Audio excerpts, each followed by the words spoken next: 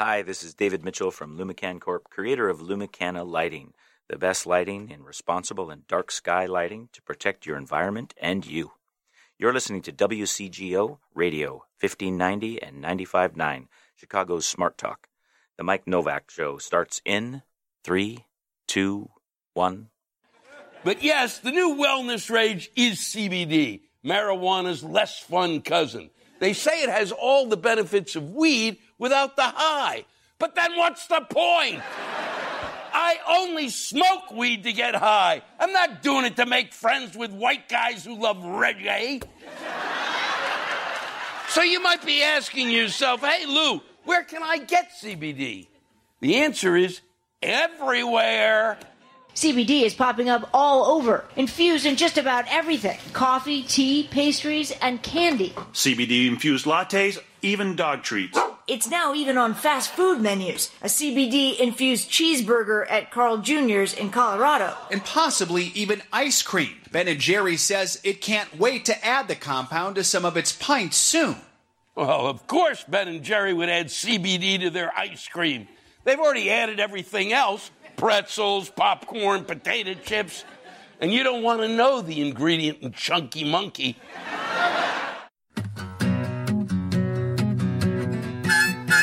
It's the Mike Novak Show with Peggy Malecki. Green, gardening, and environment radio. Flavored with a dash of humor. Welcome to intelligent, irreverent talk about plants and the planet they grow on. Your questions, comments, and participation are always welcome at 877-711-5611. Good planets are hard to find. Temperate zones and tropic climes. And true currents and thriving seas. Wind blowing through breathing trees.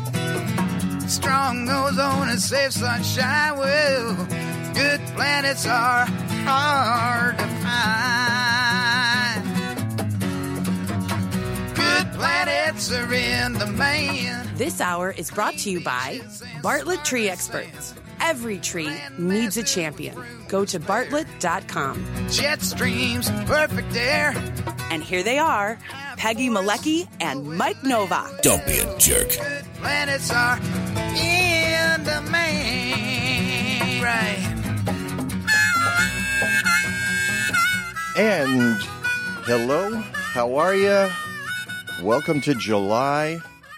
It's actually a nice day out there today, so I'm happy about that. Let's move forward. Let's grow things. It hasn't rained in a couple days, or at least not the entire region. Parts of the region got rain. Yeah, some people got rain, but everybody seems to get a little bit each day. It's weird.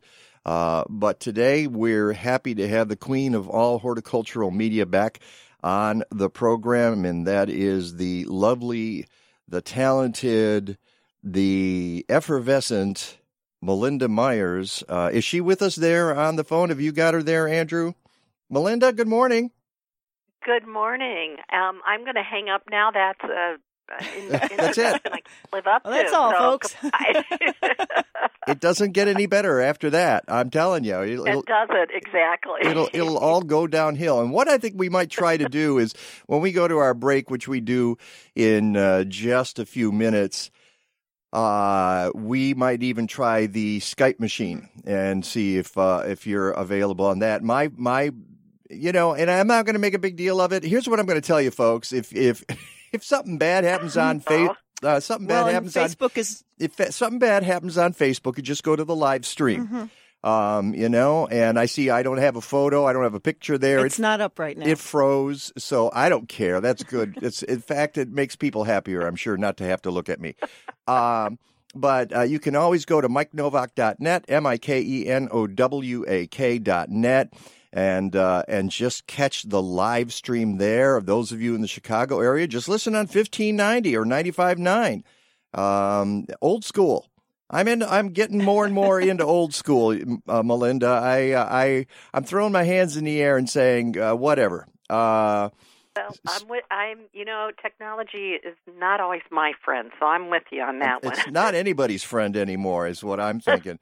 I was listening. I'm listening on the way in about how technology, basically, if you own music, You don't own music.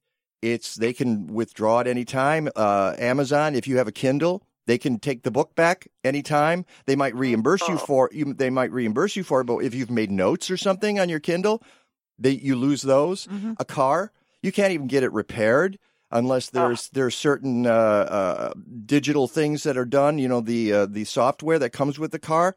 You don't own that.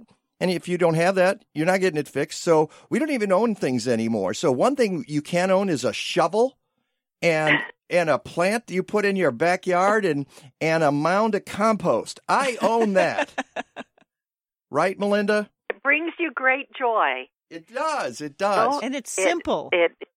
It's simple, and it really helps your mind and your body and your spirit. And you're right. They'd have to come and dig up the plant. And that's way too much work. They'll have to come and dig up me, all right, if they want. I can sense a future column out of this conversation. There is something coming out of there.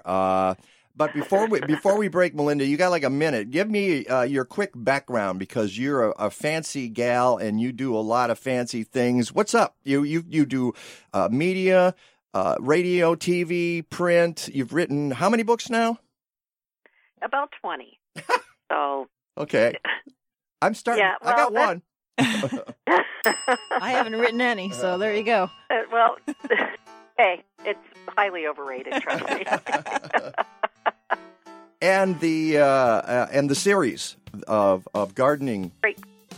Right, Melinda's Garden Moments, which we have the video and audio on my website, so if you missed it live, and then also great courses, How to Grow Anything, 4 different DVDs. And all right, that's all we got right now. We'll be right back. Melinda Myers is next on the Mike Novak Show with Peggy.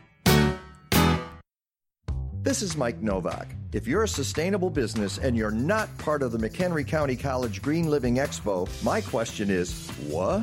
It's McHenry County's largest annual green living event, but it's one of the best green events in the area. These folks get it. The energy is palpable. They're ready to change the world now with your help as a vendor or sponsor. Call 815-479-7765 or email sustainability@mchenry.edu.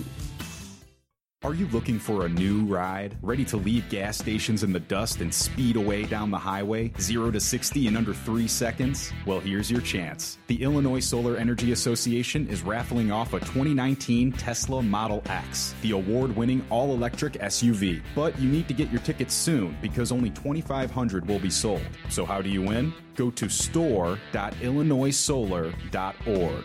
That's store.illinoissolar.org.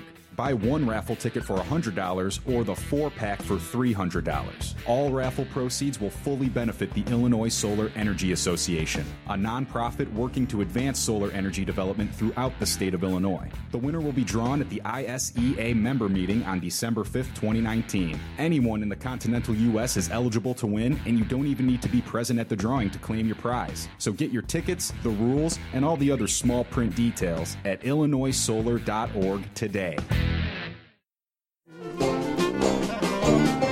My baby's name is Busha. From Poland she did come to work out on Jones Island amid the sludge and scum. She wears a bright babushka and patent over shoes. She's a real hot mama for sure. That's why she keeps me wailing those old mill organ-eyed blues. Don't be a jerk. Okay. Oh, just cut that right off. Whoops. You can't play them both at the same time. You told him. I just learned that. All right. There you go. That's my new toy, Melinda Myers. By the way, folks, welcome back to the Mike Novak Show with Peggy Malecki. And Melinda, my new drop-in is something we started playing last week. Don't be a jerk. Okay, and that's how that goes. And I get to throw that in whenever somebody's being a jerk. All right, and even if it is we all need those, I think. I know we all need sound effects on demand. That's one of the great things about being a radio guy, and you know that because you probably did that a little bit on your show too, or did you? Did you ever do sound effects? You know, I was lucky. I had someone else doing the hard part, which is running the board, so I had no control. I just got to answer the questions, and so when somebody was being rude or obnoxious, they just turn down their sound. So. Turn off the mic. All right. Exactly. And that is Melinda Myers. You can go to Melinda Myers, MYERS.com for all kinds of great gardening advice. You're going to learn a lot from her, and that's why she's on the show on a regular basis, because I got questions, Peggy's got questions, our listeners have questions. 877-711-5611 is how you get them into us, or you write to us on Facebook or on Twitter or on Instagram, and we'll answer them to the best of our ability. And here's where I want to start, Melinda. I know you want to talk native plants because you've got an event coming up, and we're going to plug it. Don't worry. Okay, we'll make Diana happy by plugging. We need to, because she keeps me together. So. I know. Diana is your peep, and if we don't make the peeps happy, nobody's happy. Exactly. And we will get to that because we love talking native plants on the show, and I do it as often as possible. However, we have lurched into summer here in the mid. Is that what happened? That's exactly. And I didn't have my seatbelt on, and that's the problem, okay? I wasn't prepared. Oh, dear. I wasn't prepared for summer. And I didn't realize this until last week. Peggy and I were on a program here at our home station, WCGO in Chicago. It's called Mighty House Home Improvement Radio. And they're not gardeners. They don't talk about gardening. They talk about some sustainability, but it has to do with home improvement. So we got to talking about gardening, and a couple of folks on the show were panicking because they said, oh, my goodness, it's summer, but it's been so cold and so rainy. Have we missed the boat? Can we not, is it too late now to garden? We're afraid we can't put anything in the ground and nothing's going to grow, and that's it. We missed the summer. And this was the end of June. And Peggy and I were trying to say, no, it's really okay. You can get a lot done. Yeah, it was a slow start. My tomatoes are starting to catch up right now, although we'll talk about that in a second. I want to get your impression of this, Melinda, mainly because you live in a place where summer comes late anyway, and that's Milwaukee, Wisconsin. So you deal with this. You deal with this on an annual basis. People in Chicago are dealing, and probably other parts of the Midwest haven't had this sort of thing happen in a while, and they're all kind of freaking out. What do you have to say to them? I've run into the same concern even here. People who did plant found a dry day and got plants in the ground early June, their tomatoes, or late May, Memorial Day weekend. Those plants just sat there. Too cold, too cool.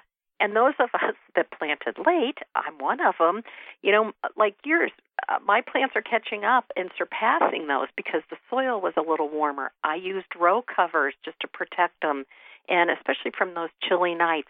And the other thing is there's still time to put cucumbers and beans and greens and all kinds of things in the garden. Just check the tag, the plant tag, or check the seed packet, count the number of days from planting to harvest, guess on when we're going to get our first spring frost. It's always a guess.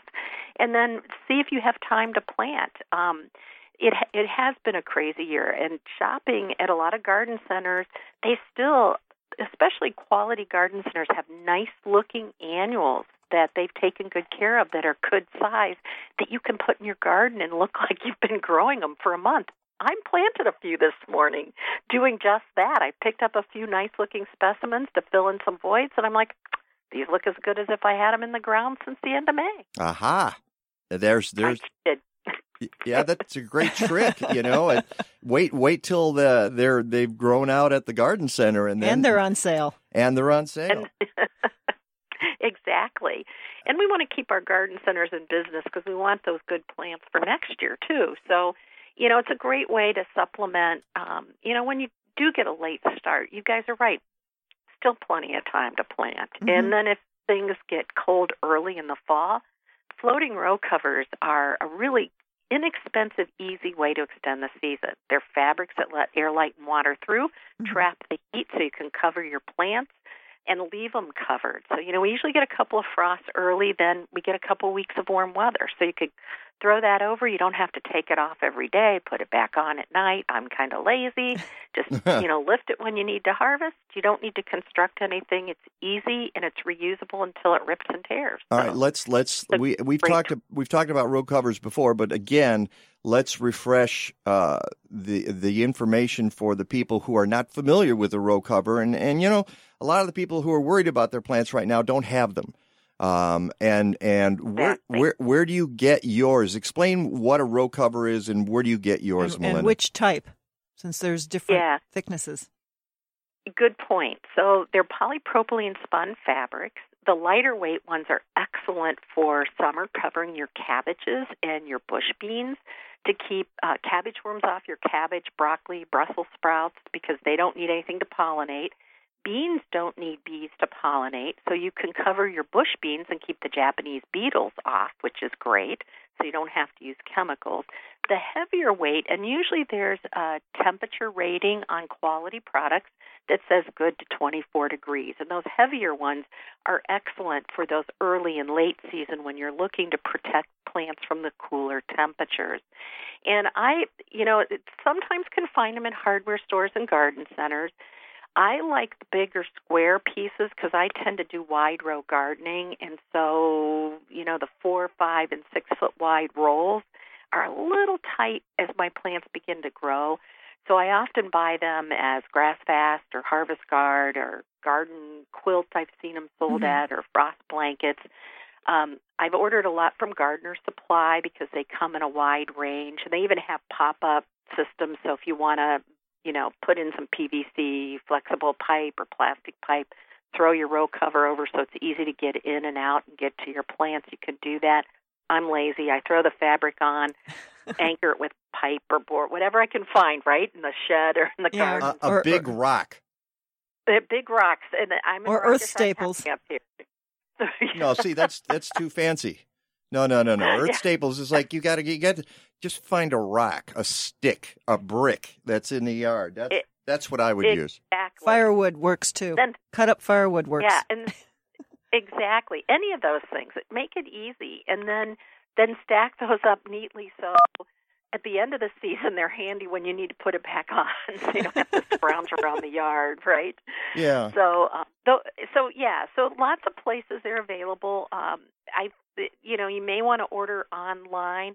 I knew it was going to be a cool spring, so I went and really stocked up because I was worried that as I'm telling people to get the product and, protect your plants, I thought I better get mine in my shed before everybody buys out the garden center. So it's a great tool, and it's something you should have on hand just because it comes in handy, and you never know when you're going to need it. And you mentioned one of the places, Gardener Supply, and I guess we can give them a little plug. Because it's so easy to go there, and it's just gardeners.com. Gardeners.com. You don't, no apostrophe or anything. Gardeners.com. And it's a real easy place to pick up a lot of stuff for your yard. But as you mentioned, there are other places as well. And it's possible even your local garden center will have some of this. Probably, I don't know. In summer, I don't know, but certainly in the spring and fall.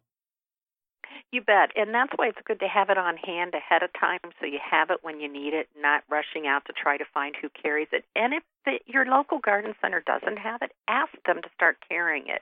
If enough people ask, then they tend to stock products. They can't afford to have things that nobody's going to buy. So I always say, if there's something you're looking for, get to know your local independent garden center and say, hey, I'm looking for this product, and, if enough people ask, they're more likely to carry it. Yeah, or they can perhaps special order it for you as well. True. Good point. And we're going to get into your local independent garden center and a question regarding that. Did you receive that email I sent you, Melinda? I did. About my comments from last week. Okay, hang on, folks. I made some comments last week that might not have been on the mark, so we're gonna get to that. However, I want to stay on veggies for just a second. So because I'm looking at my tomatoes and they're catching up, lots of green. I'm not seeing a lot of flower production, meaning tomato production. I don't know about you, Peggy, but I'm seeing... I've seen a lot of flowers, but I'm not seeing a lot of fruit happening with the flowers. Well, see, I'm not seeing a lot of flowers, and I know better than to use high nitrogen, so that's not the issue.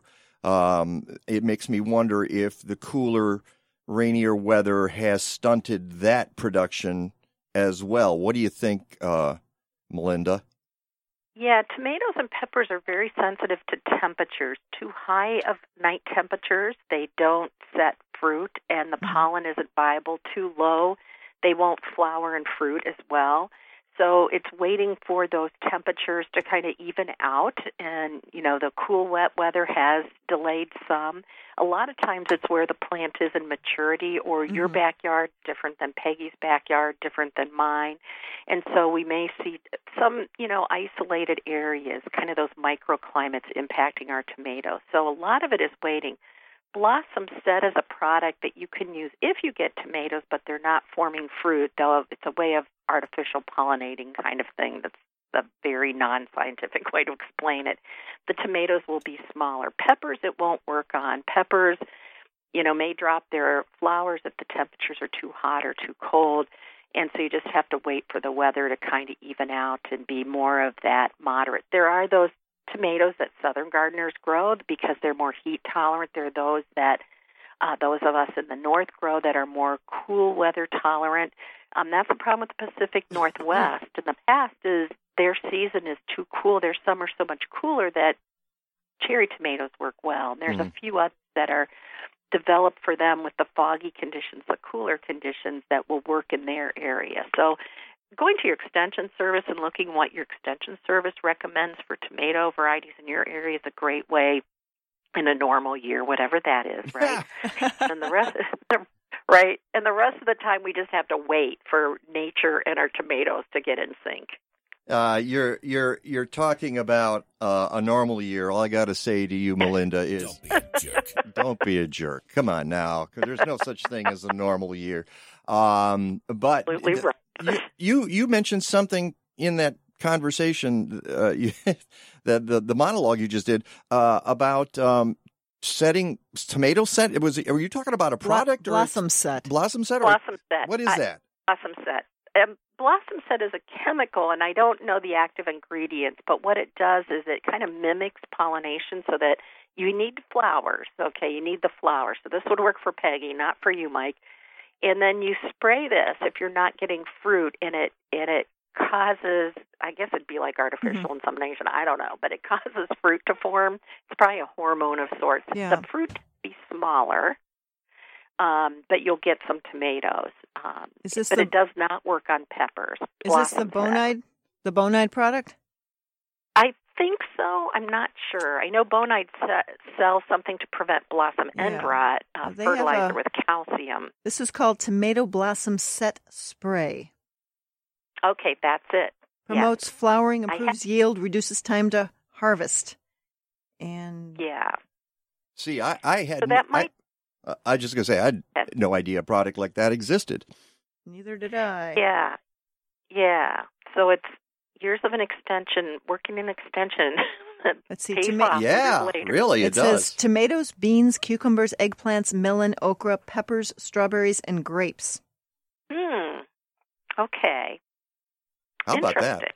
Yeah. I'll have to go check theirs out. I haven't looked at a container of it for a while because I usually just wait for the weather. I'm kind of lazy, so I'm like, I'll wait till the weather and the tomato are in sync to get my tomatoes. I get that. I actually have I have a tomato right now that is ripening, but it's on a plant which is we talk a lot about on the show from Dr. Harry Klee at the University of Florida called a garden gem.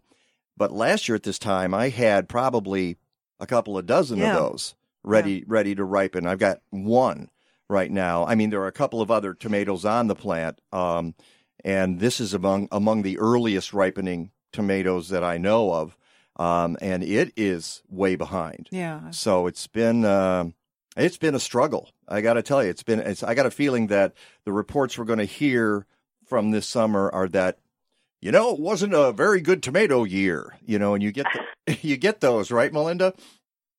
Exactly. And all this rain we had is great for leaf spot and blight diseases. So also concerned about those plants that are in the ground and what's going to happen as the season progresses. So keeping an eye out for spotted leaves and good sedimentation. Hopefully you based them properly. And clear out the bottom leaves on your tomato plants so you have air circulation. I was doing that yesterday. And mulch under it so the soil doesn't spray up in the rain. Sure, except you don't want to use wood mulch. Anyway, we'll get more into that. Melinda Myers is with us today. We'll be right back.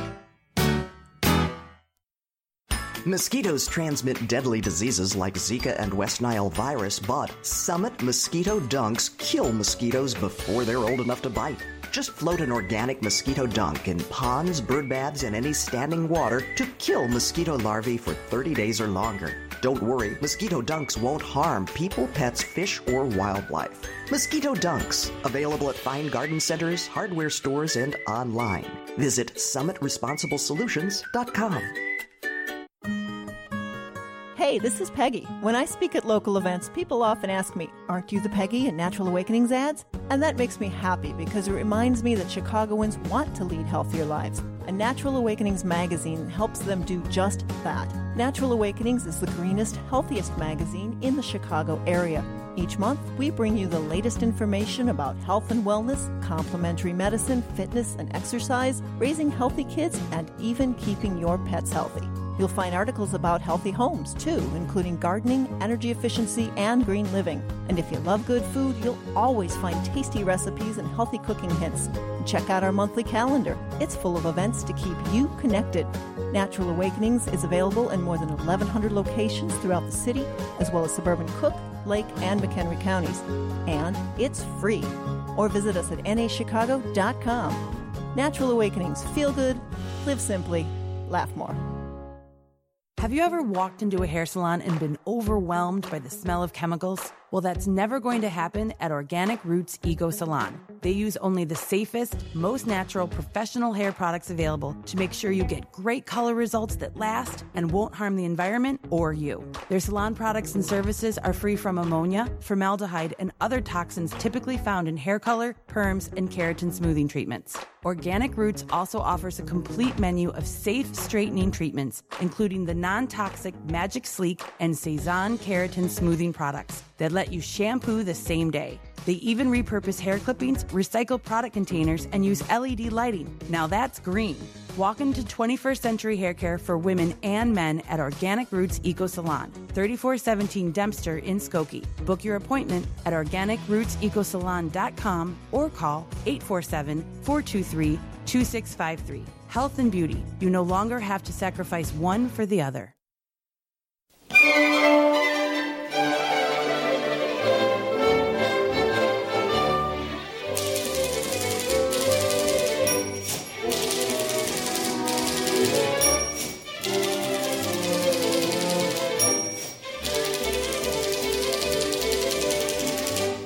I know folks are wondering, what the heck is that?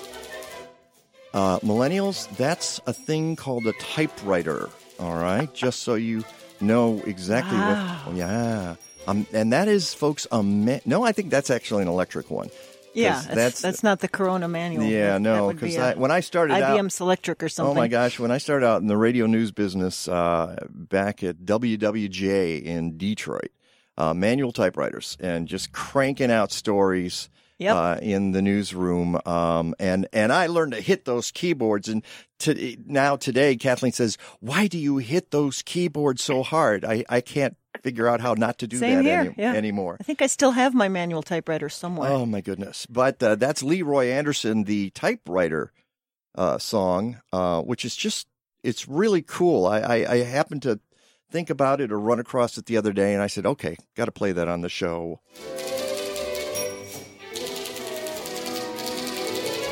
It's low tech. It's retro. It's really, but the guy's playing it. No, but it goes back to our whole theme of low tech and retro. And if you look at the video of it, he's playing it right in cue. I don't know how he does that. It's like a musical instrument. It's weird. Okay, we're going to get back to Melinda Myers in just a second. First, got a minute for your trees? We'd like to tell you about the Bartlett Tree Experts Diagnostic Services.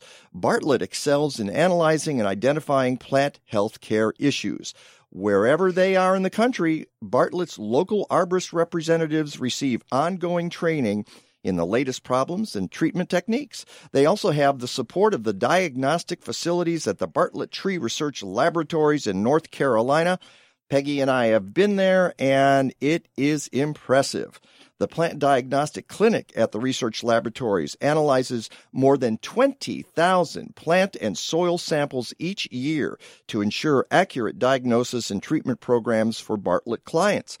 Whether your plant has a common insect infestation, a soil deficiency, or a tree disease completely new to your area, and I'm talking about you, sudden oak death, It can be appropriately identified and addressed. That's why you need to talk to Bartlett Tree Experts, because every tree needs a diagnostic champion. Go to bartlett.com. It's the Mike Novak Show with Peggy Malecki. We're talking to Melinda Myers.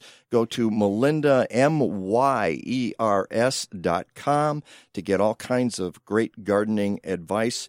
I assume, Melinda, you've been following that whole thing about the shipment of plants and the ones that contain sudden oak death and throughout the Midwest, which is really not a good thing. And got any comments on that?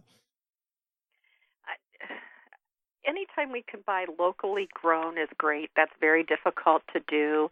Again, it's getting to know your local garden center, who tends to deal more with local plants and things differently than some of the national chains, which are buying for people across the country.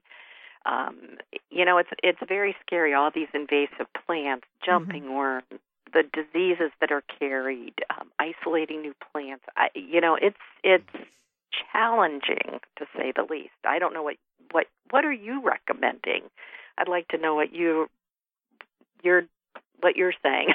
I'm telling, you know what I tell people here, because some of these were transmitted on rhododendrons. I'm saying, hey, we've got clay alkaline soil in the Chicago area. What are you doing why are you buying rhododendrons, for crying out loud?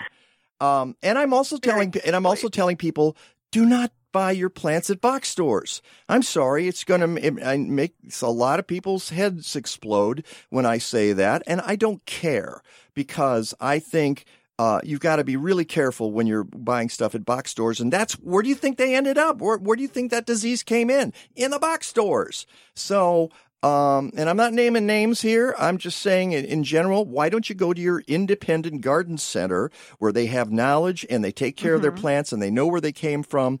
They're a local business. And if you want them to survive, you got to shop there. So that's that's what the problem is, Melinda. I get on a toot here when things like that come up, which takes us to the thing I said last week, which is about box stores versus independent garden centers and plants that are guaranteed.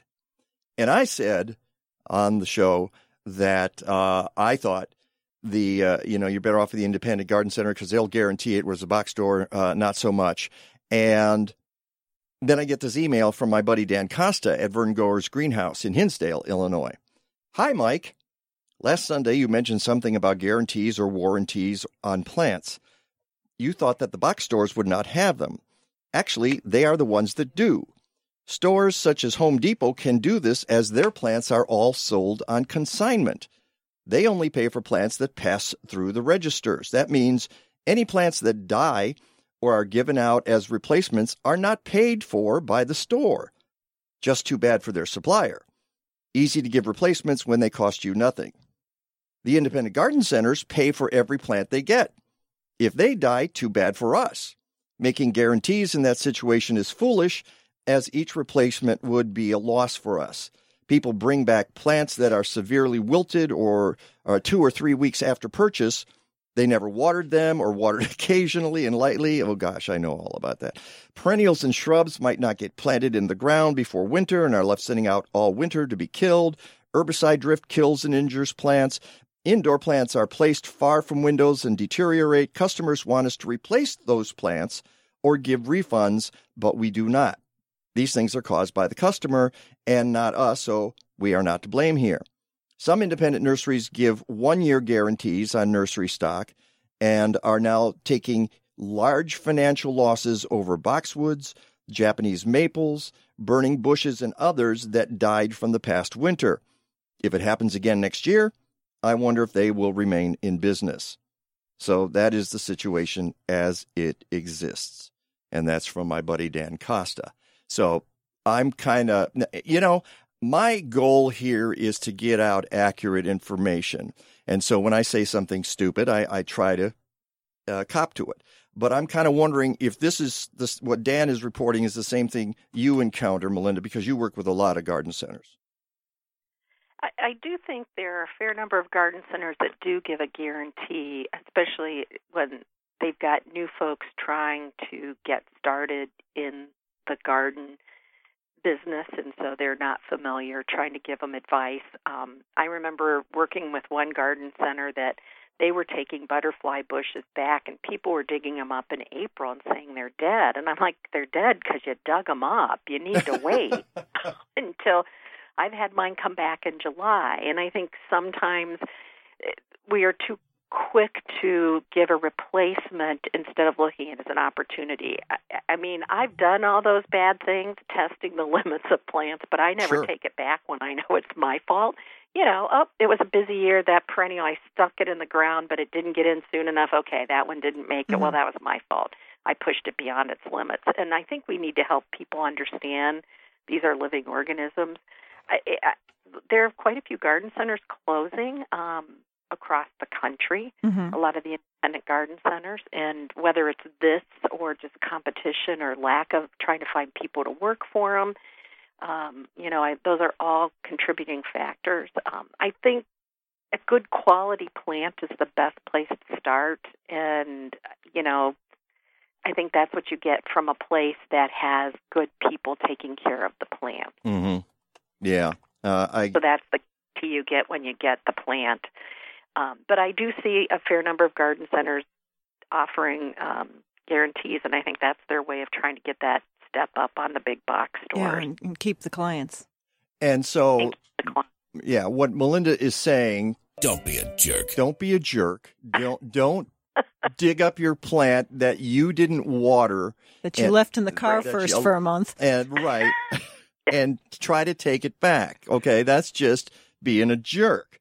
However, you might want to inquire about guarantees. I think what I'm going to do is continue to investigate this. I'm kind of curious now about this. And, as Dan points out, boxwoods, Japanese maples, burning bushes all took hits over the winter. So my feeling is if I were one of those garden centers, I would say that's an act of nature. I can't, all of those plants suffered in everybody's yard. We talked about this a couple of weeks ago with Peggy. Her burning bushes took a hit. We had our arborist on from Bartlett Tree Experts.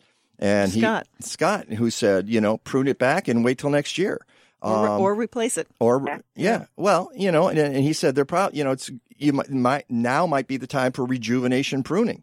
Well, not now because you would do it early in the spring, but he says, give it a cosmetic cut this year, and then next year do rejuvenation, and you'll probably get it back good as new.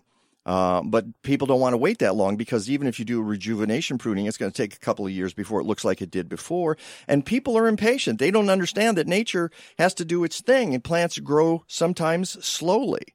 So, and I think that's the lesson we should learn from nature, which I know people don't. I always say the most important tool a gardener can have is patience. Everybody gets ready to write down. I'm going to tell you the most important tool, and everybody gets their pen out, and I go patience, and they all go, ugh, Yeah, and then and they say, yeah, but what's the most important tool? Exactly. And at that point, you just say to them, don't be a jerk. Okay. Okay, well, we've got a minute here, and when we come back, we're going to... And we had a question, too. A quick question. Can we get this in? Somebody, speaking of big box stores, is it safe to buy mulch at a big box store, or should that be bought elsewhere? Melinda, what I would say is mulch, it doesn't bother me. I say mulch, it doesn't bother me as much. Garden tools, it doesn't bother me as much. I tend to think in terms of plant material, in terms of independent garden centers, because that's key to them. What do you think about jumping worms? Might be the only concern, depending on what that mulch source is, and that's a concern. Probably not an issue with the bag stuff, but jumping worms are a concern that I have with mulch products and compost. All right. Hang on a second. Now you've opened another can of worms. Jumping worms. We'll be back with Melinda Myers.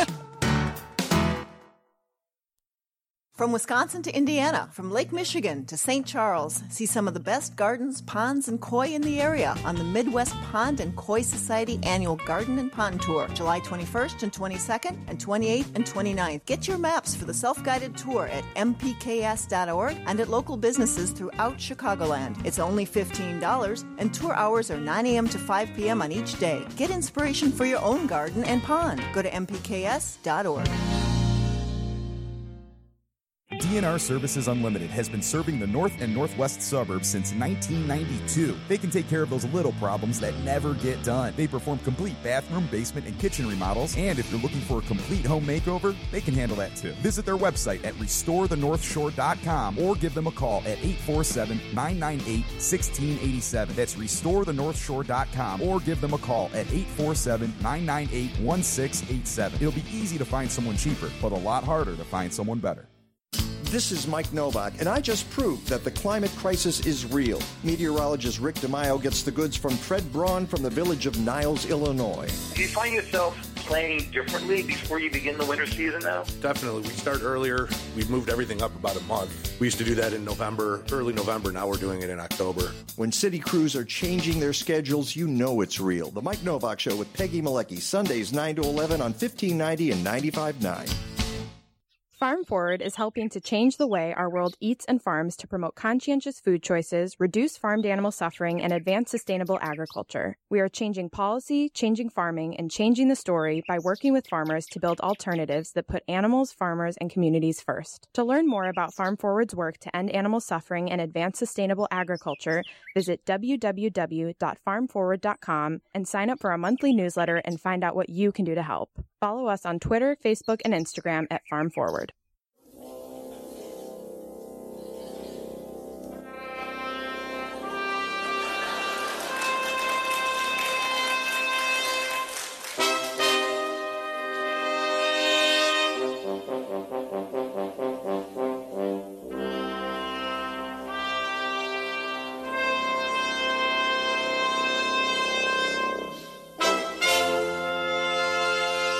Nothing says Sunday morning like the Canadian Brass. And this is actually a lead into something that you will not believe. 3, 2, 1, go.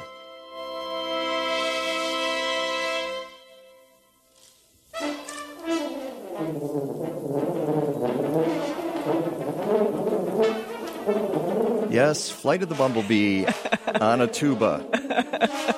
It's kind of like Martin Mull and dueling tubas that he did back in the 70s, right after Deliverance came out. All right, Peggy, are you ready to do your thing there? It's your turn. City Grange, Chicago's newest and most unique garden center, has metamorphosed into the summer garden. And they're still offering a $15 gift certificate if you enter your own Chicago garden in the Chicago Excellence in Gardening Awards. Remember, you have until midnight tonight to go to chicagogardeningawards.com and register your garden, and you'll receive the gift certificate. Boom. Boom. Done. There's complimentary valet parking on weekends, which means today. But it's right on the Western Avenue bus stop, too. 5500 Northwestern Avenue at Catalpa. City Grange, united we blossom. It's the Mike Novak Show with Peggy Malecki, and I understand we're having some more Facebook problems. So again, old school folks, go to my website, mikenovak.net, MikeNowak.net.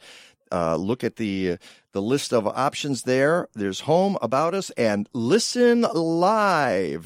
That's the one you want to go to. And you can stream us there or just listen on the A&M and sometimes the F&M. Or go on your phone for TuneIn. TuneIn app and all kinds of different apps. They're out there. We're talking to Melinda Myers. We'll get to your event in just a second. Jumping worms.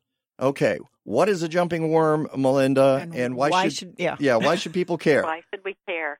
Jumping worms are also called snake worms or crazy worms, used for fishing, and fisher people sometimes threw them out in the woods when they had leftover bait, and they eat organic matter at such a rate that it can cause problems. I was just reading some arboretum in Wisconsin, some of their plants fell over because they changed the soil structure so greatly that the roots could not survive, and so the plants, the arborvitae, tumbled over. Yikes. We're finding them being transported when you share a plant. If somebody has jumping worms and they give you a division, and it comes with the jumping worms. The little cocoons are very tiny, and so it's hard to see. They can come in mulch. So if there's been jumping worms, let's say, in the soil, mulch is stored on that soil, then those wood chips can be infected. The jumping worms start eating that organic matter. The mulch is then moved into the garden, and then it becomes an issue for you. Same with leaf mulch. I love leaf mulch. It's my favorite, and I would buy in leaves. And now I'm a little concerned because I'm not sure where those leaves, if they're being collected in yards that have jumping worms, then the cocoon can come with them. The worms can get to be 9 inches and longer, and when you touch them, they kind of wriggle, and the only thing you can do is they're doing a lot of research to try to find ways to manage them, but if you find them, throw them in a clear plastic bag, solarize them, and pitch them in the garbage. Disinfect your tools and shoes when you're moving from an infested garden to another, and prevention is the best bet. I couldn't find anything on bag mulch being an issue. I think it's just one of those things to keep in mind, and it never hurts to ask. Depending on that source of mulch and how it was managed, a lot of that mulch comes from out of the area where there are jumping worm problems. The same with compost, making sure that it's a product that has been heated. They're doing research quite a bit in Minnesota and Wisconsin, finding that high temperatures I think it's like 104 degrees. Obviously, you can't do that to your garden soil with your plants intact, but talking about compost providers, making sure that compost is heat treated so that it kills any of the cocoon and the adults.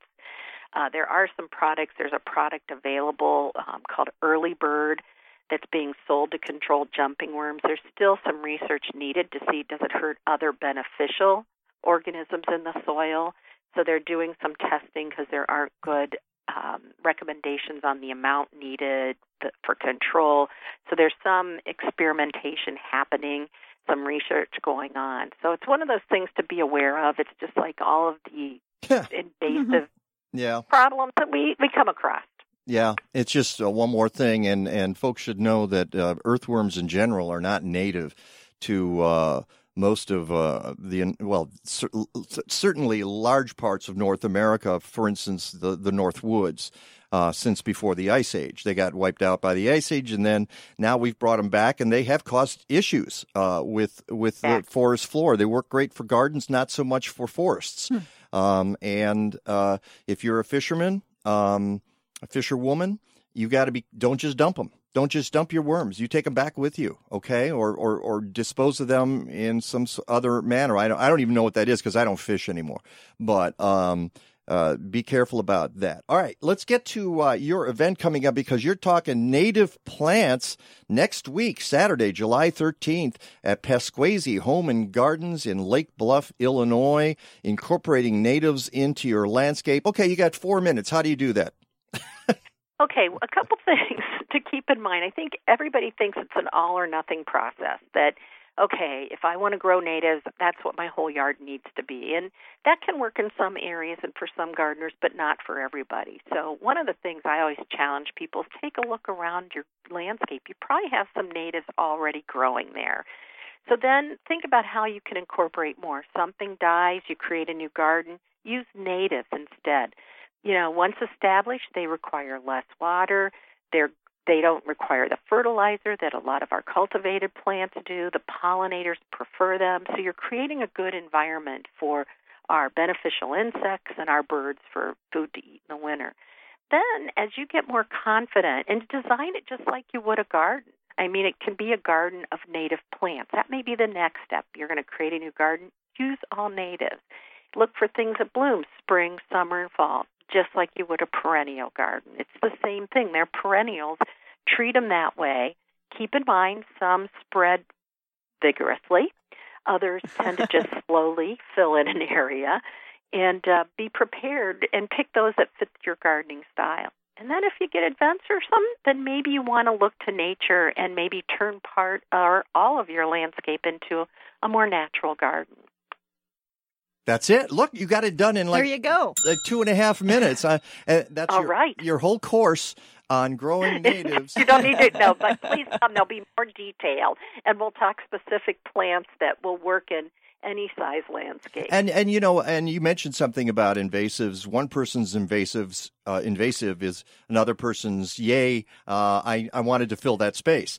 And I look at plants like Monarda. People can claim are invasive. I say no. Not at all. I have to work to keep mine going. And then there are plants like Mayapple, which will just run riot in your garden and take over the whole shade area. So yeah, sometimes you have to experiment with them, don't you, Melinda? You bet. And, just like you do with a cultivated plant, read the tag and make sure it fits the growing conditions and your gardening style, like you said. And, I always say with bee balm, it's aromatherapy when you have to thin it out in the spring because you have too many seedlings. Yeah. Or you have more seedlings that you could start a new garden then. And that's a great way to take advantage of those plants that spread by seed. Or, you know what, pull the seedlings and compost them. You're just putting them back in the garden in a different form. So it's not wasting. It's just, recycling in a different form. All right, and it's 975 North Shore Drive, Lake Bluff, Illinois, next Saturday, and you're going to be on 11, I believe at noon, and then at 1 o'clock Q&A. So, Melinda, thank you so much. Go to melindamyers.com, MYERS. We'll talk to you soon. Captain's log, stardate 42326.1. The Enterprise is under attack by an apparently hostile life form. Mr. Wolf, status report. Inexplicable, Captain. They appear to be perambulating vegetables. We are being stalked by stalks of asparagus. That is incorrect, Mr. Wolf. Killer asparagus was the subject of a very popular 21st century tome by the brilliant author Mike Novak. Mike Novak. I'm familiar with his work. And so am I. Mike Novak was one of the smartest, funniest people in the horticultural world of the 21st century. Tell me more, Mr. Data. He has been variously compared to Mark Twain, Dave Barry, and Edgar Allan Poe. Raven Gosblach, my favorite holiday dish. Thank you, Mr. Wolf. Mr. Data, options. It seems to be available online at aroundtheblockpress.com. Aroundtheblockpress.com. What do they have to say? It appears that Mike Novak is a slapstick every gardener. I prefer my asparagus with a side of patach. Mr. Wolf, are you joking? Actually, Captain, I believe he is choking. Welcome to the second hour of the Mike Novak Show with Peggy Malecki. This hour is brought to you by Bartlett Tree Experts. Every tree needs a champion. Go to bartlett.com. Here they are again, Peggy Malecki and Mike Novak. All I need is good food to eat and make me healthy, wealthy, wide awake. Lettuce, tomatoes, root, and bacon. What about those sweet potatoes? All I need is good food to eat. All I need is good food to eat. All I need is good Welcome back to the Mike Novak Show with Peggy Malecki. And first hour's going so well, and we've got Melinda on there, and we're talking about all this great stuff and gardening, and I managed to get everything in, including her upcoming speaking engagement at Pasquesi Home and Gardens in Lake Bluff, Illinois, next Saturday, July 13th, and then I get the time wrong. Uh-oh. It's at 11 a.m., folks, not noon. So, but she'll be there at noon, but you'll have missed the talk. That's right. But you'll be there for the Q&A. That starts at noon, right? Mm-hmm. All right. So, 11 a.m. Be there at Pesquazy. Be there or be square. Be there early. Get a good seat. 975 North Shore Drive, Lake Bluff, Illinois, 60044. And great garden center. Yeah. And it's right off Waukegan Road. And all the questions you wanted answered today that you didn't get answered, you just grab Melinda afterward and collar her and don't let her talk to anybody else. And there you go. Hey, today is the final day that you can enter the Chicago Excellence in Gardening Awards. And I got the sign here. I brought the sign. And by the way, speaking of Facebook, I'm speaking of Facebook because we had Audrey say her Facebook's fine. So if yours froze, that's the signal here. Yeah, it could be the Wi-Fi here. It's the Wi-Fi here. It was so it seems to be working now. It just seems to be working fine. But I'm just telling you, old school. You can always go listen to the stream. But here's a sign. You win one of these signs if you win an award in the Chicago Excellence in Gardening Awards. And they're really cool. And we've been working it the last week, and you might have seen the cat video we put with Lagata, the wondrous horticulture cat. Who meowed right on cue. She meowed right. You could hear that? Yes, you could hear that. Good. We weren't sure that people could hear it because she did. She meowed right on cue. She's a star. Lagata, tell us. I know. Exactly. But basically it was, put me down.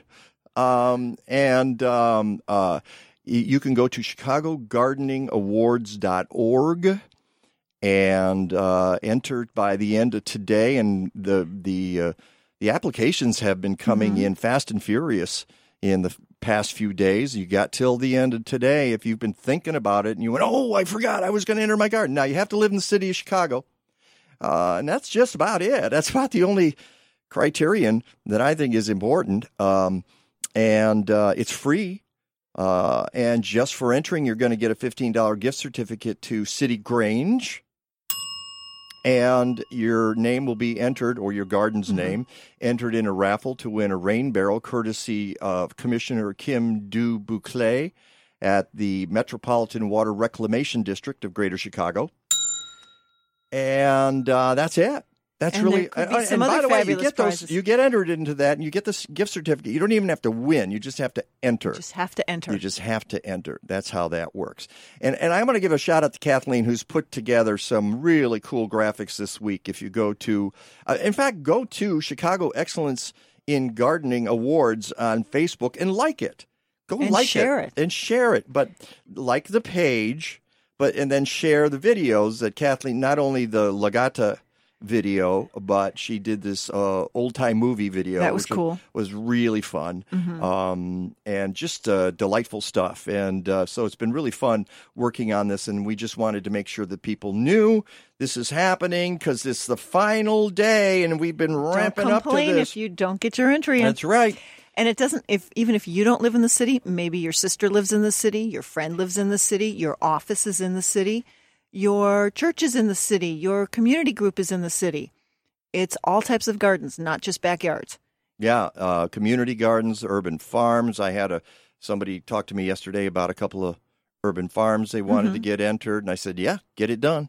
Could be a real cool patio or container garden on a balcony. Businesses, too. If you have a business. I know some people are celebrating their parkways. You know, they don't have a whole lot of space, but they have a beautiful parkway they like to take care of. And, yeah, you can enter that. We've given awards to parkways in the past, or sometimes known as hell strips, which I didn't even... It's not a Chicago term. No, it's not. I had never even heard that term until a couple of years ago. But... It doesn't even matter what kind of garden you have. Try it out. Try it out on us and see if it's free. Enter. Yeah. So there you go. You got till the end of today. Anything else here that we're going to talk with the guys. We've got architecture coming up next, which is something that we don't get to a lot on this program, and so I'm happy. Is it? Really? 60. So is this clock off by a minute? It could be. Yeah, it's been getting more and more off every single week. I hardly ever look at it. Maybe 40-something seconds. Yeah, okay. He just said... It was right on for like 2 weeks, and then it just sort of... Andrew says 60, worse. and I'm looking at the clock. I go, not according to the clock. Okay, that's why it's a good thing you're giving us cues, dude. We need to hear those. And then Rick DeMaio's coming up at the end of the hour, talking about a lot of things with the weather, including the smoke that's over Lake Superior right now that we may be seeing. Really? Mm-hmm. And, of course, 90-degree temperatures in Anchorage, Alaska. That's crazy. For the first time in recorded history. Last week it was heat waves in Europe, and now, Okay, architecture next. Sustainable architecture on the Mike Novak Show with Peggy Malecki. Hey, Chicagoland. When you want the best science-based tree care in the area, go to Bartlett Tree Experts. With locations in Barrington, Naperville, downtown Chicago, and Northbrook, Bartlett has 80 tree care professionals ready to do what's right for your tree and you. They also partner with great organizations like the Morton Arboretum. Whether it's your home or your business, a large job or a small one, every tree needs a champion. Call for a free estimate. Go to bartlett.com. Stay in touch with The Mike Novak Show. Find us on Facebook at The Mike Novak Show. Use the Twitter handle at Mike Now. Send us a photo on Instagram at The Mike Novak Show or write to us, mike@mikenovak.net. We're also at thegreendivas.com and on the Gab Radio Network. Podcasts and blog posts are available every week at mikenovak.net. Sign up for posts in our newsletter on the homepage and support the sponsors who support us. Look for their logos and specials at mikenovak.net. Hi, this is Peggy. McHenry County's largest annual Green Living event is also one of our area's best green events. The 2019 Green Living Expo, November 2nd at McHenry County College in Crystal Lake, attracts hundreds of attendees. We know. We've been there, and it's impressed us for years. So get your business in front of this crowd as a vendor or a sponsor. And yes, green holiday gift ideas are welcome too. Call 815-479-7765 or email sustainability@mchenry.edu. We built this city. We built this city on rock and roll. Built this city. We built this city on. Get the air drums out. Here we go.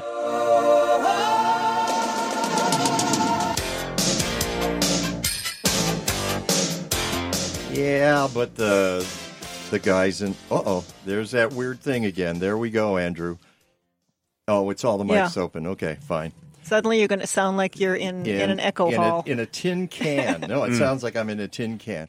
Welcome back. You can give it, a little bit, and I'm waiting for my headset to go, but... you are very echoing. Yeah, it's real. And his hair is standing out. I know. It means I'm about to be struck by lightning. Hair? What hair? Not a good.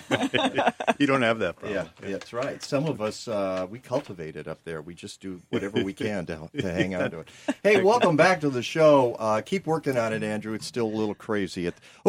That got a little better. There you go. Oh, really? So that's the only way in doing it. Nobody talk, and it'll all be good. You guys just yell, okay? Project. That's it. Project. Sign language. Do your theater thing.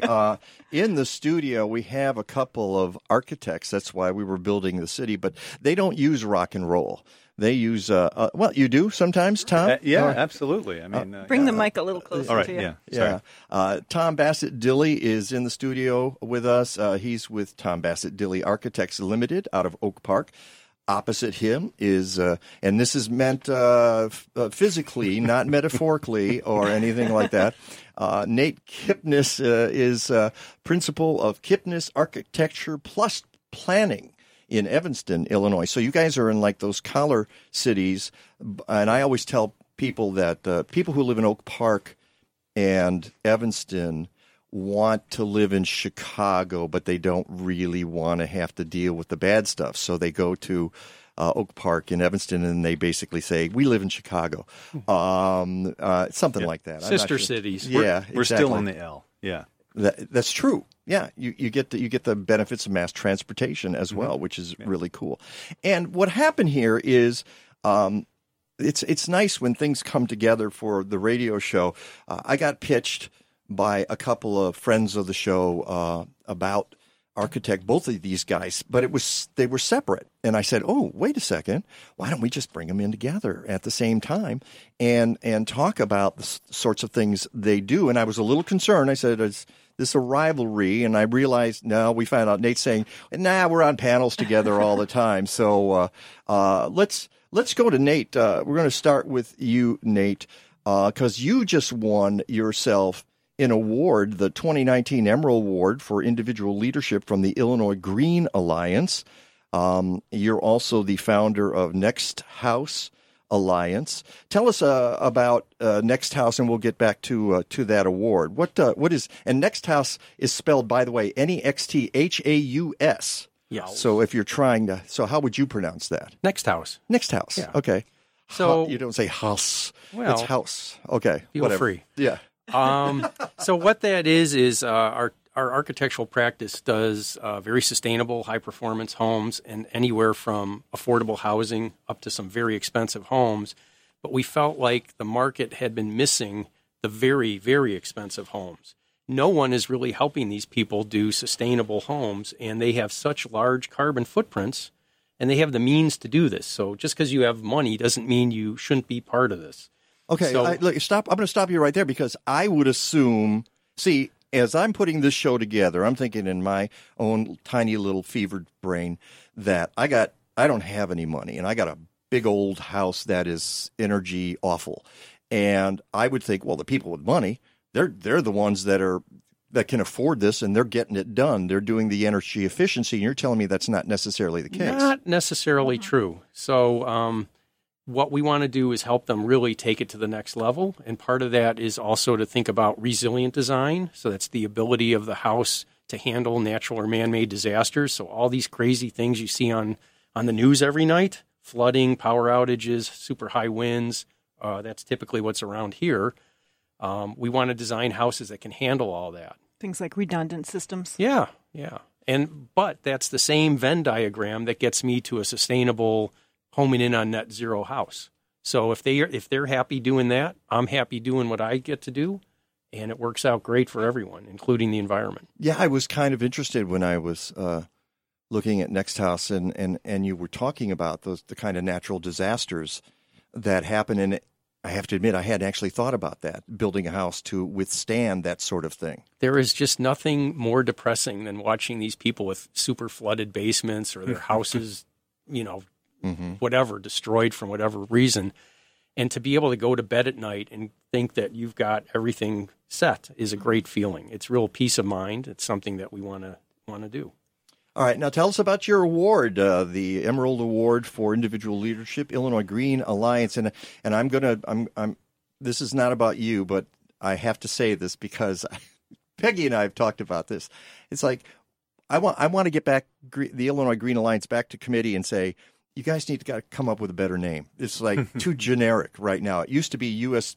Green GBC Chicago, right. Yeah, and I like that because I knew what it was. And a lot of organizations now, they go to simpler names, and apparently there's something in the marketing strategy that is supposed to work. It doesn't for me, but that's just my little pet peeve. But I love the work they're doing, and I love the fact that they gave you an award. Yeah, thank you. So I think the reason is that I'm a small firm. I think Tom and I have small firms, so we have 5 people. But I also do stuff at a much larger scale, and it's great to do sustainable homes, it really is great to do sustainable homes at whatever level. But for me to be involved with Citizens Greener Evanston here in Evanston, where we are trying to help decarbonize Evanston, I helped with the concept for the offshore wind farm, and there was some legislation that got passed in Illinois regarding that.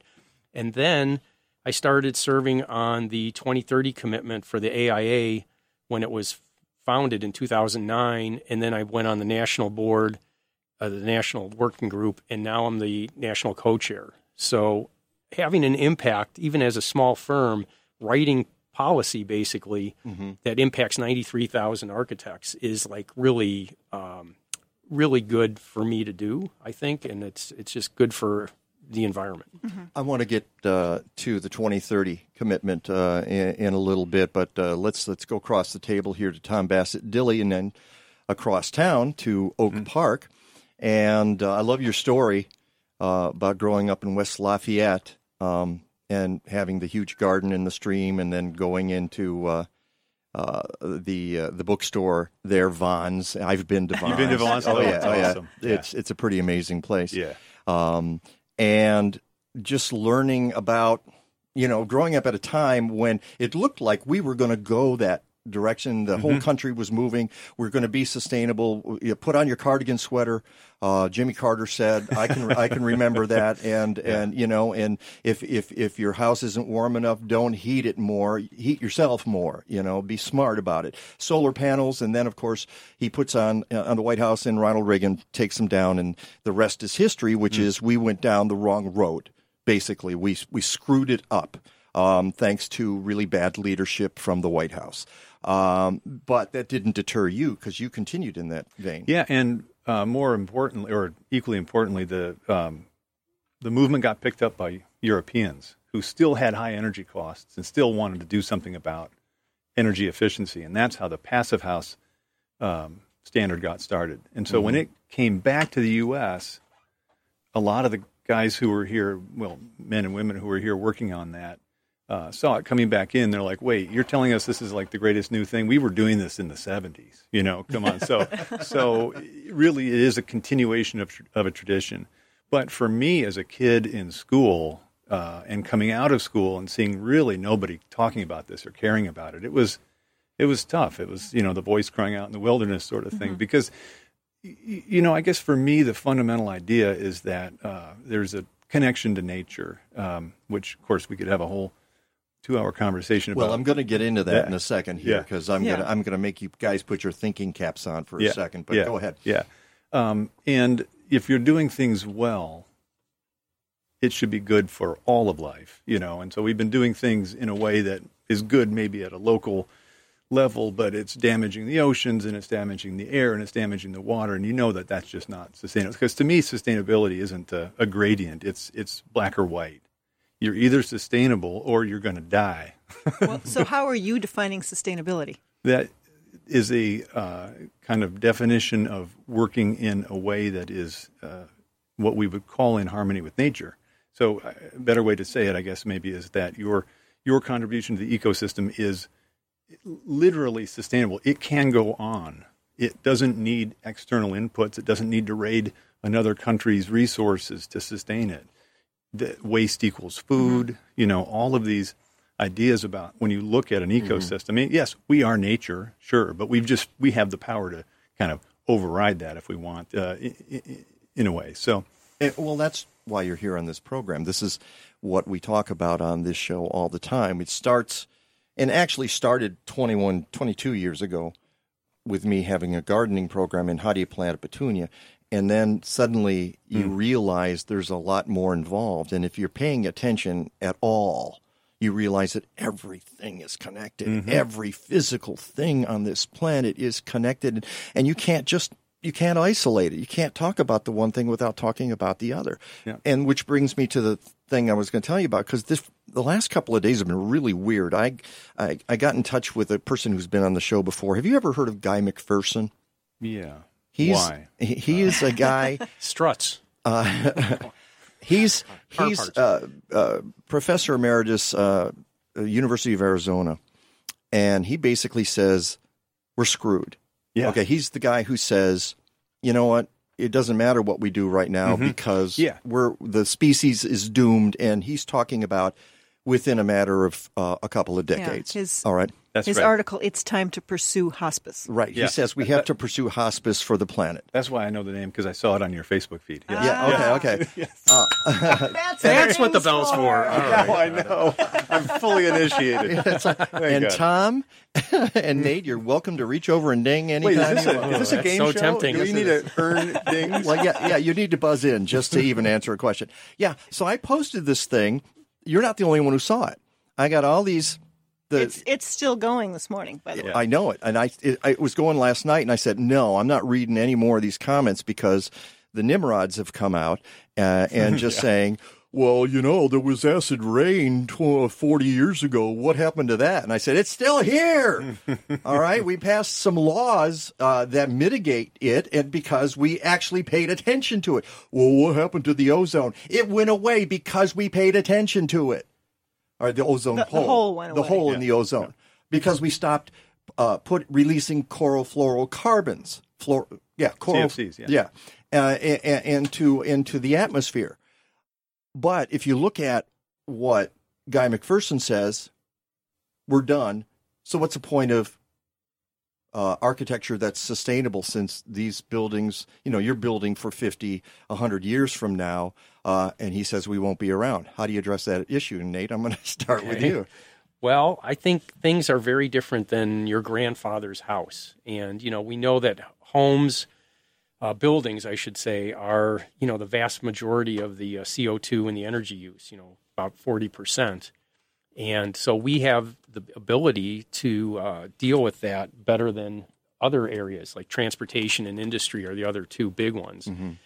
And so it is possible now to do homes that have essentially net zero, and especially in easier climates. I mean, what Tom is doing is amazing when you can get net zero here. This is a tricky climate. I saw a photo, though, on your site, I think, Nate, with net positive. So we've done one house that was net positive when you did not include the heating system. So it's in the text. Well, wait a second. Don't ding that one. No, but we do currently have a design right now that we're working with Next House with Tesla, and we have a house that is net positive at 4% above.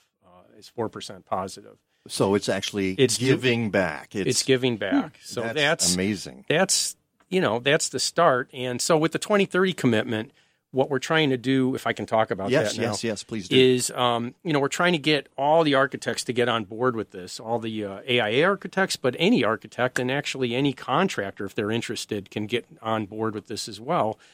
And the goal is to get to net zero by 2030. And so therefore, right now, we want to be 70% better than a 2003 baseline. In 2020, we go to 80%, 2025, 90%, and then we get to zero. It's going to get harder. In each new design. Yes, and in anything that architects touch. So that's renovation work, too. I mean, here in Chicago. Retrofitting as well. Sure. Yeah. And products. And, well, there's a different group that's working on net zero carbon for materials by 2050. I think all of this actually needs to be sped up a bit, to be quite honest. Yeah. Well, if you listen to Guy McPherson, really. I think and given he's on one end of the spectrum, he's way, he's at the very end of that spectrum. Of course, there are people at the other end of the spectrum, which are the people who are writing me and saying those idiotic things about what's the problem. There's no problem. You're making this stuff up. Yeah, do you know Amory Lovins of Rocky Mountain Institute? I had him as a professor in 1982. Yeah. Well, if you don't, definitely look him up. Rocky Mountain Institute is Give me that name again. Amory Lovins is his name. Okay. Amory. Okay. Lovins. He's just brilliant. He built a net positive house in Snowmass, Colorado in the 1970s. He showed us the plans in 82 in the class. Yeah. It was very cool. Yeah, and he's been, what do they call himself, a think and do tank or something like that? Rocky Mountain Institute's amazing. Anyway, he was here in Chicago speaking a couple of weeks ago, and somebody asked him a question about that, like, where are we going with this, climate change world? And he said, complacency and despair are equally unwarranted. So you can't just ignore it, and we don't know if it's going to work. But we better do our damnedest, or else what are we doing? Exactly. That music means we need to break. Yeah. We're going to be back with our conversation in just a second. It's the Mike Novak Show with Peggy Malecki.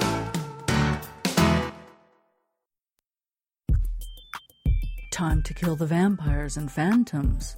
No garlic or wooden stakes necessary. In a Green Diva Minute, you'll learn more and be on your way to living a deeper shade of green. Energy generation or power plants are one of the largest sources of pollution contributing to climate change. 5 to 20% of our home electric bill comes from vampire or phantom energy use. Most of our electronics remain on standby even if they're off. Anything that has a little light on somewhere, like a charger, is still sucking up energy. Cable boxes are among the worst offenders. There are some smart strips that help by allowing you to turn things on and off on a timer. The U.S. Department of Energy offers some tools to help you get to know more about your energy use. I'm Green Diva Meg. Find more useful Green Diva podcasts, videos, and of course, lots of low-stress ways to live a deeper shade of green at thegreendivas.com. This is Mike Novak. Serious and even not so serious gardeners in the Chicago area know that there's a year-round resource that always comes in handy: Chicagoland Gardening Magazine. It's the garden magazine for our region, and it's packed with information about plants, indoors and out. Every issue contains insightful articles by gardening pros, fantastic photos, science, and more. With features like what to do in the garden, design tips, and Chicagoland natives, you're going to be ready to grab a trowel and dig. Even I have a column in the inside back page of every issue. It's practically fact-free, and I'm proud of it. Chicagoland Gardening Magazine, a publication of state-by-state gardening magazines. Go to chicagolandgardening.com and get a subscription. If you're in other parts of the Midwest or the South, try one of the 21 magazines in those regions by going to statebystategardening.com or call 888-265-3600. This is Steve Levin, the Dice Man from Roll the Dice, Sunday nights at 8 o'clock on Smart Talk. WCGO, AM 1590 and 95.9 FM. We're sailing in a strange boat, heading for a strange shore. We're sailing in a strange boat. Take the photos now while you can. While we're all doing weird things. Yeah, welcome back to the Mike Novak Show with Peggy Malecki. Very pleased to have in the studio a couple of prominent architects in the Chicago area, Nate Kipnis and Tom Bassett-Dilley. Go to my website, mikenovak.net, NOWAK.net, and you can read all about them and the work they're doing, and we're talking about that work. Tom, we're going to get to you in a second, but Nate, there's a couple of things that you wanted to follow up on here.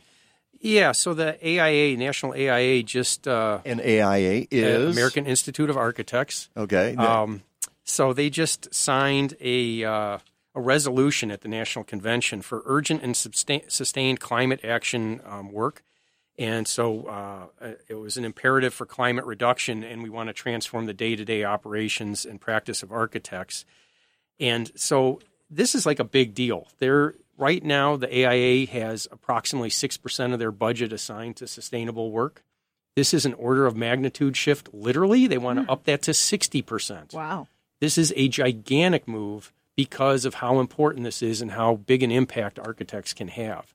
So that's going to impact the way they do awards, which is one aspect of this. And then the code is at the other end, where we're helping push architects along who aren't necessarily going for awards.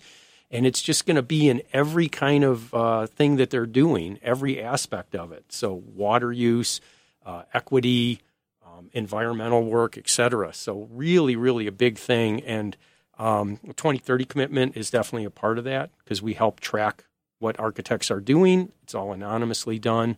But then we also try and impact the practice of architecture and get them to just get this mindset into their work. So I think it's just an enormous thing. And it's good to see that architects are moving in that direction. You couldn't tell it... Well, I wonder, because I look at the homes that get built in my neighborhood, and first of all, they're ugly, and it's like almost prefab kind of stuff now that happens in the city. It's like the building gets raised, and then this thing comes up, and it's all like Bauhaus all over again. It's very odd, and I don't know only. What. If only. Yeah. Really? Well, so that real Bauhaus. Right. All right. Yeah. Which had some. Charm. I wouldn't say charm. Impact. It had a concept of its time. Yeah. So now you can't do Bauhaus. You can't. And have it be relevant as it was then, Yeah. But right. I'm sorry, I know what you're saying. Just these boxy, bland things. Yeah. Boxy, awful looking, and I have to look aluminum siding. So that's why we're trying to get the code moving forward, because it's for those kind of architects that we want to encourage to move forward. And but do they have any incentive? Do they have any incentive to do that? I mean, they want to do it on the cheap, right? Not really, but it kind of goes back to one of the things I wanted to follow up with the Jimmy Carter thing, which was, put on your sweater if you want to be comfortable. Right. What's great about a high-performance building is it can be zero energy and really comfortable and a healthier environment. So and cheap to operate. Well, yeah, exactly. But people, when they think about dwelling, they aren't saying, how can I make this cheap? They're saying, how can I make this good, right? How can I be healthy and thrive? So, for us, the tagline is health, beauty, efficiency.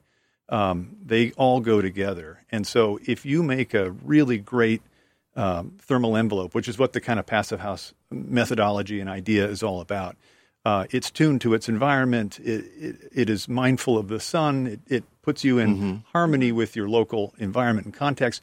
And it's really super comfortable because you're not leaking energy everywhere. You don't have drafts. You don't, So the good news is that you can live better with a smaller footprint. And I think that's a thing that people thought it really was a great sacrifice. Now, it's true that if you make just nothing but glass, you're going to have a hard time making a comfortable space. But I think a lot of this stuff is starting to kick in, and the cost is starting to drop, and maybe not even so slowly. So solar panels are getting very commoditized right now. They're so inexpensive. I was going to ask you about that, but aren't you getting blowback from utilities that are going to make it more expensive to have solar? And that's, I know certain states, you're paying a premium to put solar, and it should be the opposite. You're helping save the planet. Yeah, it's funny because in the past they were so into it because there were them being the utility companies because there was barely anyone doing it.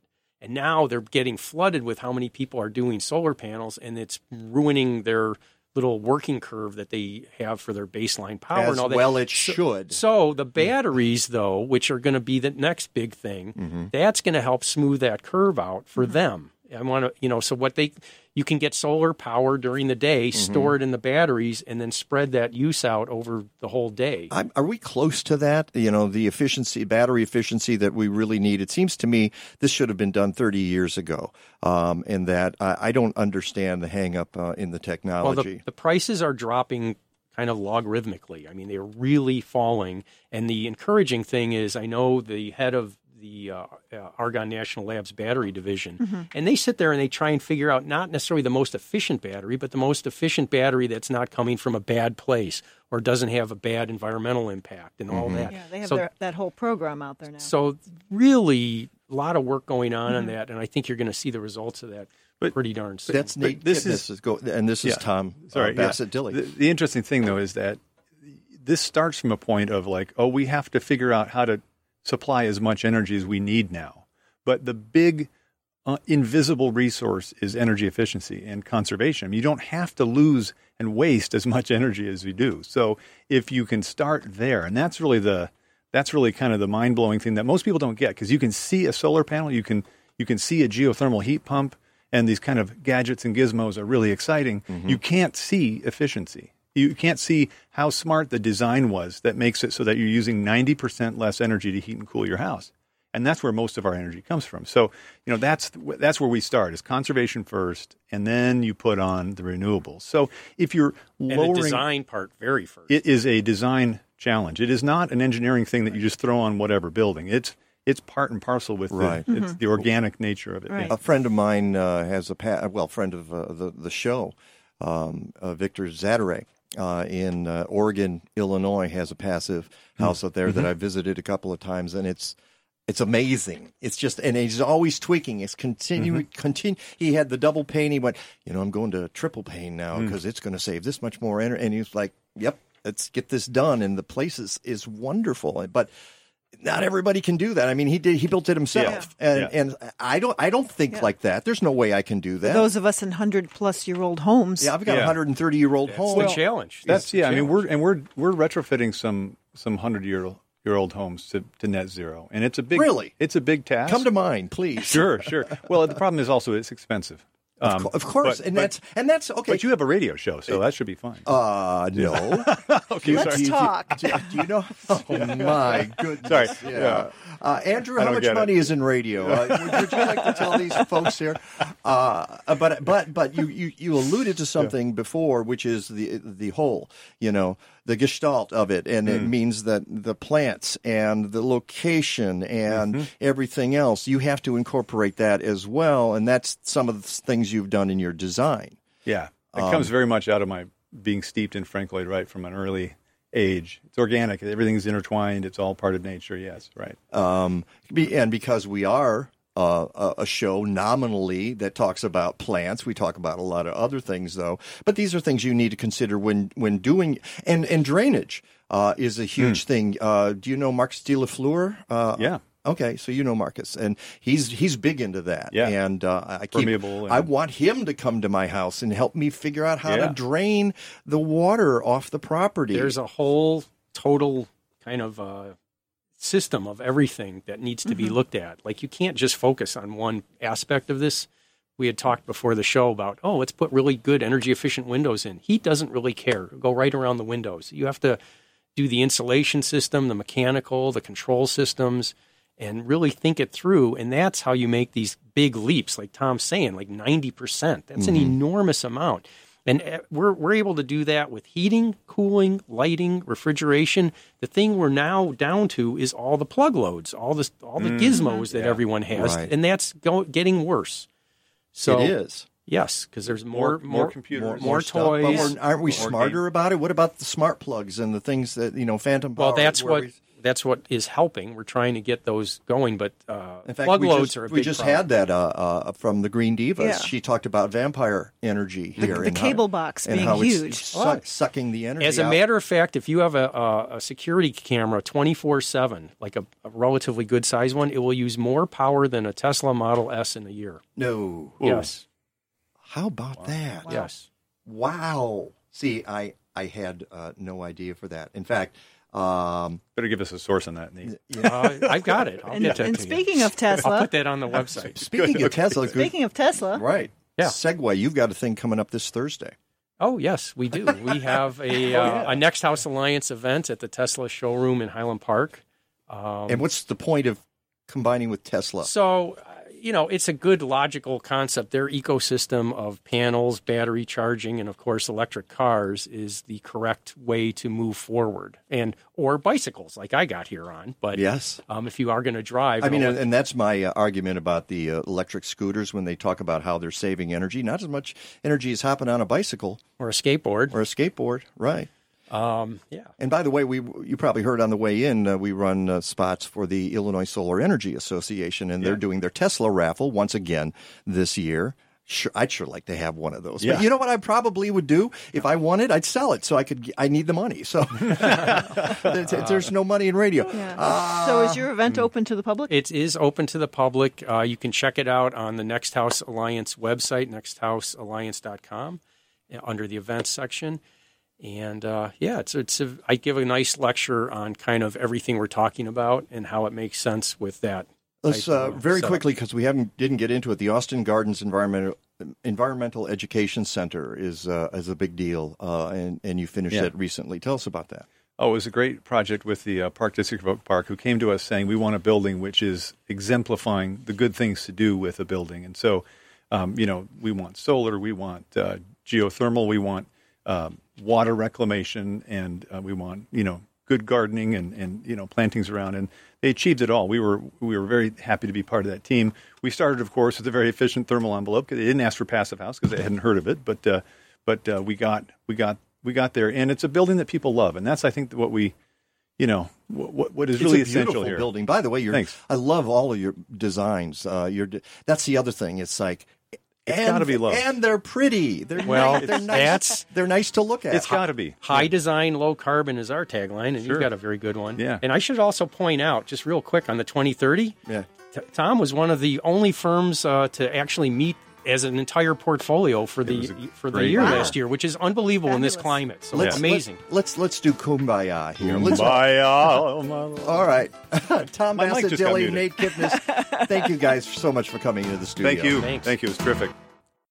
The folks at the Midwest Pond and Koi Society want you to show up in their backyards. Well, you have to sign up, and there's a small fee, but you can see some of the best gardens, ponds, and koi in Chicagoland on July 21st, 22nd, 28th, and 29th on the annual Garden and Pond Tour. It's self-guided, and you can go on any day or on all of them. Tour maps at mpks.org and at garden centers and businesses throughout the region. That's mpks.org. Mosquitoes transmit deadly diseases like Zika and West Nile virus, but Summit Mosquito Dunks kill mosquitoes before they're old enough to bite. Just float an organic mosquito dunk in ponds, bird baths, and any standing water to kill mosquito larvae for 30 days or longer. Don't worry, mosquito dunks won't harm people, pets, fish, or wildlife. Mosquito Dunks, available at fine garden centers, hardware stores, and online. Visit summitresponsiblesolutions.com. Do you love trees? Do you have a great story to tell about a special tree in your life? The Morton Arboretum and Open Lands have partnered to launch Tremendous Tree Stories, an online collection of stories highlighting people's connections to trees. Submit stories of the trees you cherish, remember from your childhood, or that hold a special meaning for you. Browse their collection and consider sharing your own tree story by visiting tree-stories.org. That's tree-stories.org. A good day's gardening can sometimes be a bad day for your muscles and joints. Dr. Bonnie Flaster is a chiropractor who uses gentle, non-force adjustments to relieve pain. With 29 years of experience, she relies on a variety of treatments, including low-level laser, acupuncture, and gentle chiropractic. Visit her at River North Wellness Center and find health tips at rivernorthwellness.com. Call Dr. Bonnie Flaster at 312-642-7545 and get back to feeling good. Gardening, the environment, and green living. It's the Mike Novak Show. With Peggy Malecki. On WCGO Radio. 1590 AM and 95.9 FM. Hello, I'm sorry I lost myself. I think I thought you were someone else. Should we talk about the weather? Of course, we should talk about the weather. Should we talk about the government? No, let's not talk about the government. Let's just talk about the weather with meteorologist Rick DeMaio. Good morning, Rick. Hey, that's my favorite band, Rapid Eye Movement. There you go. Right, exactly. Rapid Eye Movement. That's the true name of the band. I love that.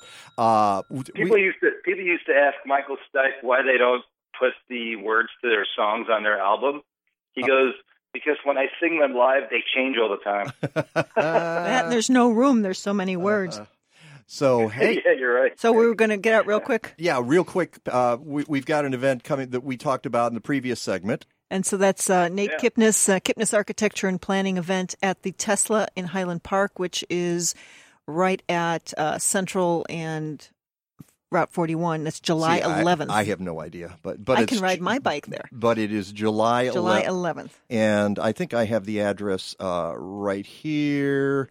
So you just get off at Deerfield Road West. 1200 Old Skokie Valley Road, Highland Park, 60035, and the event is from 5:30 to 7:30. If you want to be part of the Next House Alliance and Tesla event, that's this Thursday, 5:30 to 7:30. Now, Mr. DeMaio, man, every week it's something else. If it isn't one thing, it's just crazy, and we won't even get into. If it isn't one thing, it's two others, right? Right. Yeah. We won't even get into earthquakes because that's really not your purview. But no, I teach earthquakes in my natural disasters class. I spent 3 weeks on it. I know all about it. Didn't know that. So one of the things that was predictable. What was kind of interesting because when the first quake hit, they were saying, "Yeah, get ready. There'll probably be a second one," and sure enough, there it was. Yeah. Well, what was really odd is I was watching. There was a really cool special on the '90s on CNN that night, and all of a sudden they had breaking news, and they mentioned that the quake was a 6.9, but they had up on the screen for the longest time that the depth of the quake was 0.9 kilometers, and I'm thinking 0.9 kilometers. That's like literally 0.7 of a mile below the surface. And if there was an actual 7.1 earthquake that shallow, you would have catastrophe on order of what they saw down in Haiti, in Port-au-Prince, back in, I think it was 2004 when you had a 7 magnitude earthquake, and that was 6 miles below the surface. And then they later revised it to 17 kilometers, which is about 10 miles down. Yeah. So they always talk about the magnitude of the quake, but it's really the depth of the quake that's more important, because that'll allow the primary waves and the S waves to literally get up to the surface, to what we call the lithosphere, that's the crust of the Earth, almost at the same time. And when you have those type of quakes that are really shallow, you get almost a jolt. So literally everything goes up and down. When you have a quake that's deep like this was, what happens is the P waves can't get to the surface, so they end up going kind of up to the surface in a small way, kind of like waves in an ocean. And then the S waves, which are the secondary waves, kind of emanate from the center out horizontally. And that's why when you kept seeing the video of people's homes or restaurants, you saw the lampshades kind of shaking back and forth because they were actually feeling the S waves. Whenever you see video of really, really intense earthquakes where the quake is much shallower, you get this up and down motion as opposed to the side by side. So it was really amazing to actually have the video of that particular quake, which you're going to have obviously in a place like California when you have 39 million people.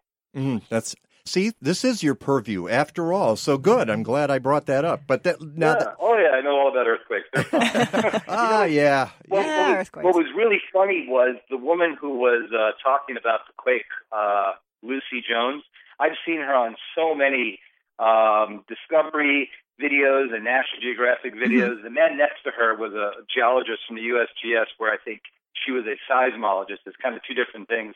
And he said something really interesting. He goes, the more data that we have about earthquakes, the harder it is to understand them and to predict them. I thought that was kind of interesting. It used to be fairly simple, and now you realize that there's more and more of these fault lines that basically become active due to other faults as well. So when people say, yeah, I moved from one side of California to the other because there haven't been any earthquakes here, and last I heard there's no fault line. Next thing you know, there's an earthquake, and now there's a fault line right underneath you. So Yikes.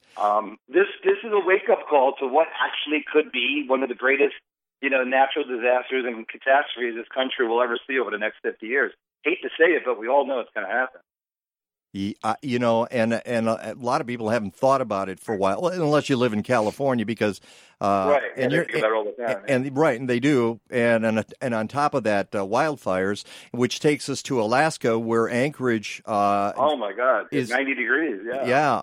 Which has never happened before in recorded. It's probably happened before, just not in recorded history. Right. Yeah, I think the records go back to the 1850s or 60s. And, while we're talking about earthquakes in Alaska, someone said, kind of off the cuff, does climate change have anything to do with earthquakes? And it really doesn't, but it's not a bad question, because when I was in Iceland a few years ago, a couple of the major mountain ranges that sit along one of the active fault lines, one of them is Mount Hekla, typically spews out a lot of volcanic ash and steam as you get towards the end of the summer. And I said, why does it do that? And they said, well, we've been melting the ice and the glaciers at such a rapid rate now that when the meltwater goes down into the fissures of the mountain and then the earthquake, or not the earthquake, but the fault line, it mixes up with the magma and it actually produces more steam. So I said, you mean because we're melting ice at a faster rate, we're actually seeing more and more of these steam bursts more frequently earlier and later? He goes, yeah, that's exactly right. So while it's not, quote, an earthquake, it was definitely something to do with the fact that the earth was getting a little bit more angrier, a little bit sooner and a little bit quicker and a little bit more frequency. So what is causing this heat wave in Alaska? And it's the same thing. It's the buckling of the jet stream due to the fact that we have this pattern that's been developing as we see the last 4 or 5 years. High amplitude jet streams, the same buckling of the jet stream that allowed the heat to build over Western Europe and allowed that air mass from Northern Africa to kind of slide underneath. And I was looking up at areas of Hudson Bay yesterday, and almost 90%, believe it or not, of Hudson Bay is still frozen over. Most of James Bay has melted, but yet the western part of the Arctic ice sheet is melting at a record rate. So whether or not some of that warmth is going to come over us is yet to be seen.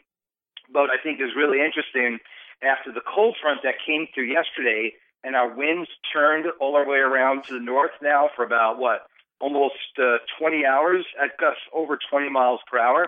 Do you know that the buoy of Mid-Lake Buoy went from 71 yesterday, and it's now down to 59. And what that tells me is that the buoy temperature, even though it was measuring 71, it was only measuring the top 3 feet of the lake.